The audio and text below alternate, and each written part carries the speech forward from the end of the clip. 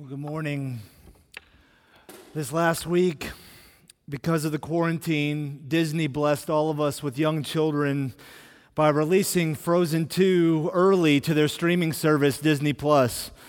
My family and I watched it this week, and for me, it was my very first time to see the movie. I was struck as I watched it by the ridiculous song that Olaf, the comedic relief of the movie, sings. The song is called When I'm Older. The song he sings says this will all make sense when I am older. Someday I will see that this makes sense. One day when I'm old and wise, I'll think back and realize that these were all completely normal events. I'll have all the answers when I'm older, like why we're in this dark, enchanted wood. I know in a couple years these will seem like childish fears, and so I know this isn't bad, it's actually good. All right, well, this song, despite being silly, I think perfectly captures our desire to understand the hard things that are going on around the world. We want the worldwide pandemic of COVID-19 to make some sense so that we can do something about it. We want to understand it so that we can contain it or we can control it in some way. Or if we can't contain and control it, we at least want to know that maybe one day we might understand it. Right? Have you thought this past week, I can't wait until I get to heaven or until Jesus returns so that I can ask him what he was doing in the midst of this pandemic. Right? And if you're resonating with me, if you're resonating with this desire, let me ask, is one of the reasons that you're hurting right now because your life has been upended? Because you've lost a sense of control or at least the illusion of control in your own life? And the Bible would tell you that perhaps this disruption in some way is God's grace to us. It is his grace to remind us that we aren't in control, that trying to live independently is not right or good, but that he is in control. And although we do have some influence, although we have some power and some ability to create outcomes, we often think more highly of our ability to control our own worlds. But in moments like the one we're in today, when the illusion of control is peeled back, how do you respond? Do you respond with a clenched fist? In a desire to regain that control, to protect yourself? Does that scarcity trigger kick in and send you into a fight or flight mentality? Or do you respond with an open heart, to trust in the Lord and to utilize the bits of influence and power that you have to the betterment of others, right, in a form of generosity?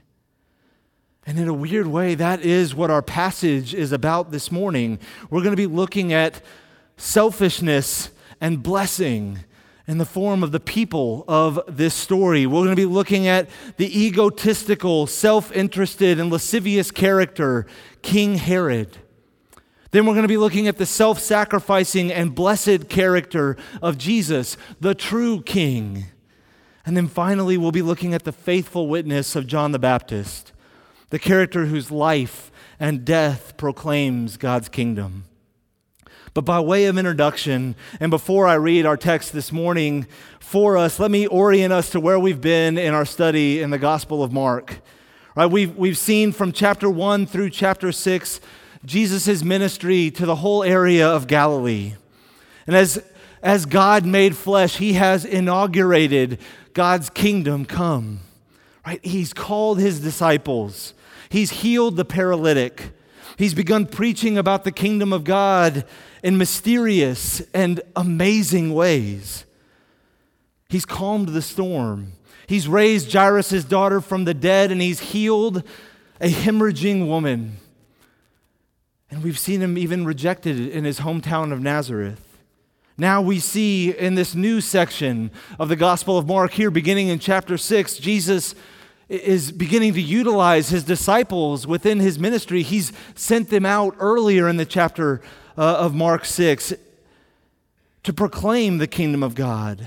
And it's now into this context that we get this seemingly out of nowhere story about Herod and John the Baptist. And it's told after the fact rather than in real time. That's the context of our scripture passage this morning from Mark chapter 6, verses 14 through 29. If you have your Bibles with me at home, please turn there and we'll read together. Well, King Herod heard of it, for Jesus' name had become known. Some said, John the Baptist has been raised from the dead. That's why these miraculous powers are at work in him. But others said, he is Elijah. And others said, he is a prophet, like one of the prophets of old. But when Herod heard of it, he said, John, whom I beheaded, has been raised. For it was Herod who had sent and seized John and bound him in prison for the sake of Herodias, his brother Philip's wife, because he had married her. For John had been saying to Herod, it is not lawful for you to have your brother's wife. And Herodias had a grudge against him and wanted to put him to death. But she couldn't, for Herod feared John, knowing that he was a righteous and holy man, and he kept him safe. When he heard him, he was greatly perplexed, and yet he heard him gladly. But an opportunity came when Herod on his birthday gave a banquet for his nobles and military commanders and the leading men of Galilee. For when Herodias' daughter came in and danced, she pleased Herod and his guests. And the king said to the girl, ask me for whatever you wish, and I will give it to you. And he vowed to her, whatever you ask me, I will give you, up to half of my kingdom. And she went out and said to her mother, for what should I ask? And she said, the head of John the Baptist. And she came in immediately with haste to the king and asked, saying, I want you to give me at once the head of John the Baptist on a platter. And the king was exceedingly sorry. But because of his oaths and his guests, he did not want to break his word to her. And immediately the king sent an executioner with orders to bring John's head. He went and beheaded him in the prison and brought his head on a platter and gave it to the girl. And the girl gave it to her mother. When his disciples heard of it, they came and took his body and laid it in a tomb. This is the word of the Lord. Please join me in prayer as we consider God's word together. Our God and Father, we pray that as we learn more about you together this morning, scattered in our homes, that you would give us eyes to see, ears to hear, and hands and feet to do your will. We pray all of this in the name of Jesus, by the Spirit. Amen. Well, we're first going to begin looking at this passage by looking at the selfish character Herod. Well, Jesus was born into and lived in a world of self-interested kingdoms and rulers. Right? He was born during the reign of Herod the Great, not to be confused with the Herod of our passage here, which was Herod Antipas, right? Herod the Great's son. One of the fascinating things about this passage is how it refers to Herod. It calls Herod King Herod. Herod was very much not a king. He was a tetrarch of Galilee and Perea. In other words, he was one of 4 governors, not even 4 governors of the empire, but 4 governors of the country. So he is very much not a king. That said, Herod loved calling himself a king. Right? It was that desire that eventually got him in trouble with the Romans, because calling himself a king is ultimately what got him exiled by the infamous Emperor Caligula in the year 39 AD. Within 10 years or so of the passage we just read. But not only was Herod a fake king in the traditional sense, he was also a fake king in the biblical sense. He relished the power that it brought him, not the glory that it brought God or the blessing that it brought others. No, he was selfish in it. And we see that in the way first that Herod disobeyed the Jewish laws and customs. Right? He married his brother's wife, Herodias. She had previously been married to his brother Philip. And Herodias and Philip were now divorced, but even still, according to Jewish law, it was unlawful to marry your brother's wife while your brother is still alive. Yet Herod and Herodias revel in the fact that they have the power and the ability to do as they wish, to flaunt their unbiblical and unlawful marriage in front of God and in front of those who actually care about God's law.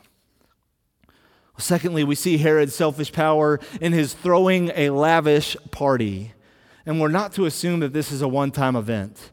Right? This is a party for his birthday. Not just a special birthday. This is not his 40th birthday. No, he's using this opportunity as a means to demonstrate his wealth and his influence, to connect with the other bigwigs in the area, to do as he wishes. The guest list includes the nobles of the Galilean area, the military commanders, which could have even been the Roman military commanders. And this party would have been brazenly offensive to religiously sensitive Jews. This is a party without normal entertainment. Right? This isn't a party with a stringed quartet and cocktails and hors d'oeuvres. No, the entertainment is Herod's teenage niece and stepdaughter, the daughter of Herodias and Philip, performing for the male guests in a circumstance that was seemingly set up by her mother. The type of dancing would have been scandalous to law-abiding Jews. It was intended to excite the male guests who were being treated to an assortment of worldly pleasures and abundances.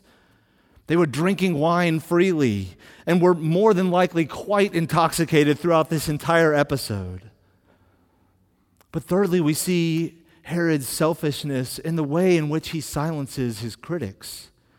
Right? While Herod is not actively pursuing and trying to kill John the Baptist, he still demonstrates his selfishness in his passivity to the situation. The passage says that he likes John the Baptist. He even enjoyed hearing him preach, but not in any significant, life-changing sort of way, but because he had drunkenly promised to grant the request of his stepdaughter, and because he's afraid of losing credibility in front of those who have power and influence, he agrees to go along with it and to unjustly kill John the Baptist. Herod is using his position and his power to get and to keep what he wants. And as we look at his character here, it might be tempting to compare him with some of our own world leaders, but I think to do that lets us off of the hook. So I want to ask you more pointedly, how do you handle the responsibility or the influence that God has given to you? Are you using your influence to bless yourself, to store up blessings for yourself at the expense of others? In a time like this, it is also completely normal to feel that we are powerless. So any power that we may still have, we want to hoard rather than steward. But let me remind you, you have some power over your finances, even if you can't control the tumbling stock market. You have some power over how you spend your day, even if you are trying to work with your children now at your feet. You have some power over the words and actions that you use towards others, even if your anxiety and stress are at an all-time high. Isn't it tempting at all times, much less right now, to hoard your finances, to hoard your time, to hoard your emotional energy? The uncertainty and the fear that we all feel can lead to even more self-focus. But we must be careful, especially in times like this. How we steward our influence and power, it's intended to bless others, not to be hoarded by ourselves. Yesterday, I was walking with my daughter. We like to go on walks during the rain together. And while we were walking, she wanted to know about the sermon this morning. And we were talking about King Herod, and she goes, I think he is a lot like Scar from The Lion King. I was like, oh, tell me more about that. She said, well, he wanted everything for himself, and he ruled that way for himself. And as he did so, the kingdom fell apart. Right? The beautiful creation turned into a wasteland. Everything that he touched selfishly disintegrated. That type of selfish power and selfish hoarding leads to destruction from the inside out. Theologian and author Andy Crouch says that power, when used at its worst, is the unmaker of humanity. And we see this everywhere right now.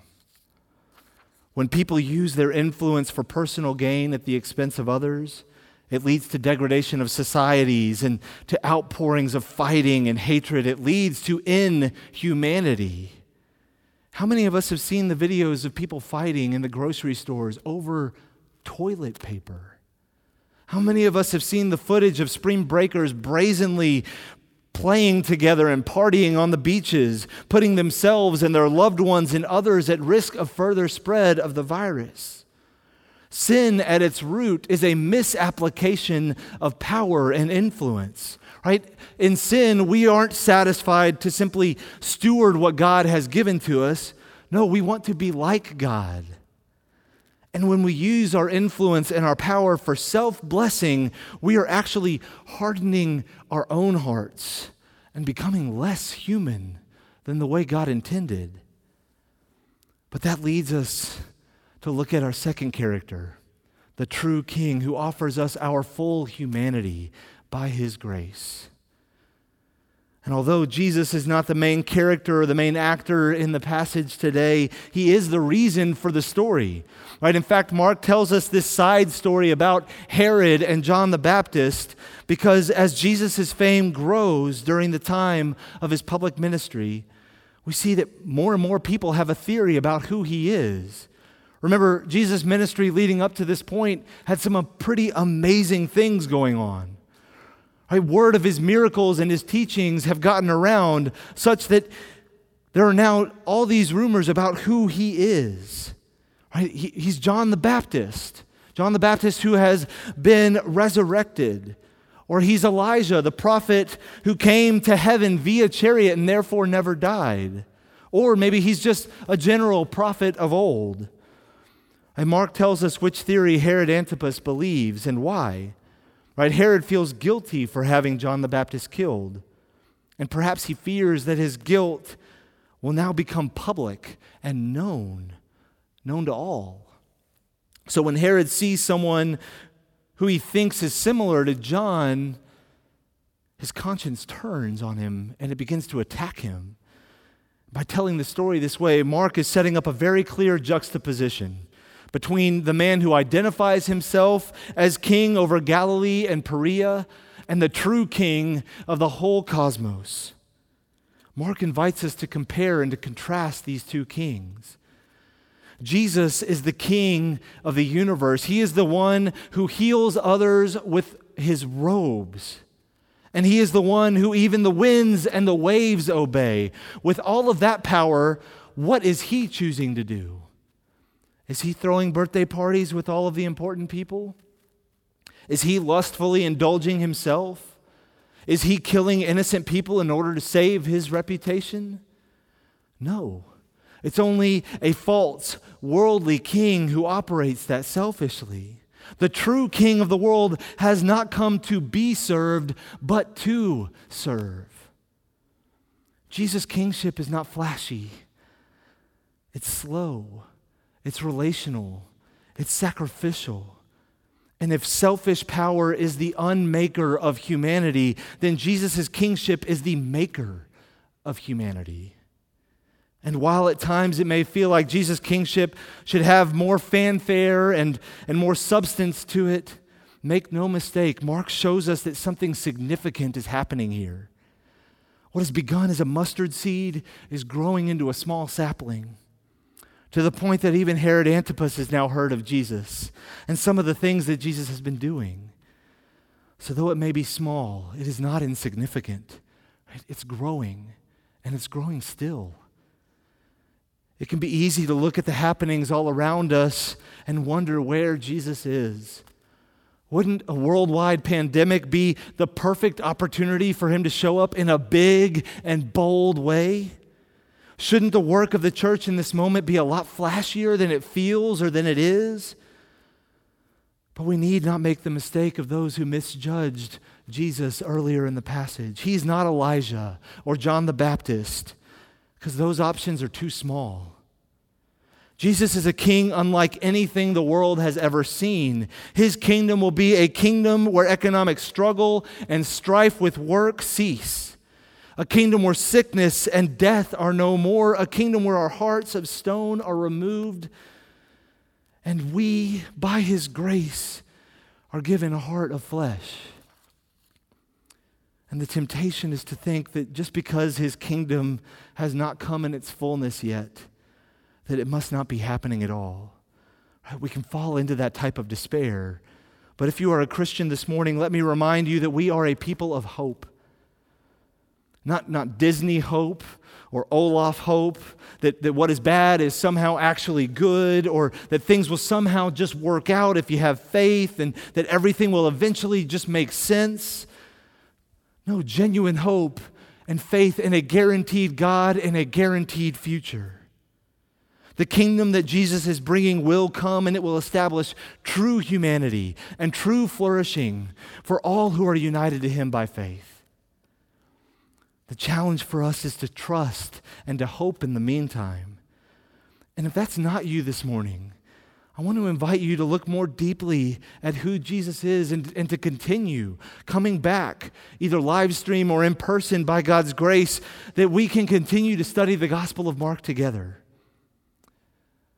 But if that is you, let's continue and look at our third character this morning, John the Baptist.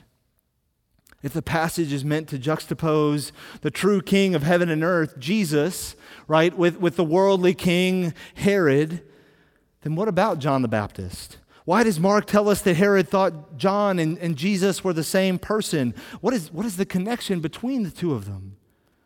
Well, John's ministry begins by making a path straight for the Lord. Right? He's the one calling out in the wilderness, telling people that the kingdom of God is at hand. He's the one who's helping people to prepare for Jesus and what he's doing. And even in his death, John serves as a precursor to what is to come. Right? John is faithful. John calls people to repentance, and yet he is imprisoned. Right? A governor's weak leadership allows him to be delivered over to those who want him dead. He suffers unjustly. He is killed unjustly. Does that sound familiar? Mark uses John's story to point here to Jesus. And we are to do as John did. John didn't know everything, and he certainly didn't know if things were going to work out for him. But as we find out, John died gruesomely, horrifically. But God uses the horror of John's death to foreshadow the victorious death of Jesus Christ. There are only two passion narratives in the Gospel of Mark. This one and the passion of Jesus Christ. It is very purposeful that Mark includes this here, because through John's own death, he proclaims by way of foreshadow the good news that Jesus has won a victory over sin and death through his own death and resurrection. So what does it look like for us to follow in John's footsteps? What does it look like for us to be faithful even when we have no idea what God is doing? Well, my challenge to all Christians this morning is to faithfully proclaim through word and deed Christ's kingdom of generosity. In the midst of a culture that is selfishly hoarding, I challenge you to lavish others generously. That may be as simple as continuing to pay the people that you employ, either in your homestead or in your form of work. It may be as simple as ordering food or gift cards at our local restaurant, but it's likely bigger than that. Right? Perhaps God is calling you to reach out relationally to others who might be struggling deeply with loneliness right now. That may mean writing a letter or connecting with them on the phone or virtually, as we're even doing now. It may mean a creative idea like organizing some sort of safe social distancing block party for your street. But maybe our call to be like John is in proclaiming the goodness of God's kingdom and in trying to demonstrate the life-giving ways of his kingdom, in being present, to be present to those in your family who are probably struggling right now, to be present to friends or coworkers who are isolated or sick, to be present to those who have lost their jobs or who fear losing them. That doesn't necessarily mean being physically present, but to be with them.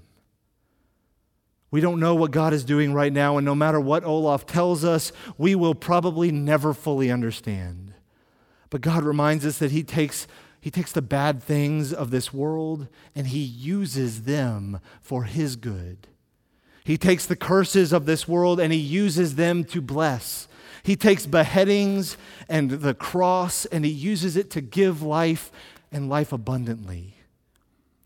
We live in a world where we have very few answers to why things are happening the way that they are, right? We live in a world where because of sin and because of self-interest, it's a struggle to trust others, or to maybe even trust God Himself. But because we have a God who is trustworthy, and because we have a Savior who not only has loved us to the point of death and gives us life in Him, but also because He promises that He is with us, present in all things by His Spirit, then we can and should view our lives as an opportunity to proclaim His generosity to others. We can demonstrate His lavish love to a world that is in desperate need of it. May we do so. Let's pray. Our God and Father, we thank You. Lord, we thank You for Jesus' kingdom come. Father, we thank You for the ways in which You are taking what is inhuman in us, our sin, our destruction, and that You are making it human by Your grace. Father, turn our eyes to Jesus. May we follow Him in faith. And Lord, may we proclaim by word and deed the generosity of Your kingdom. We pray all of this in the name of Jesus by the Spirit. Amen.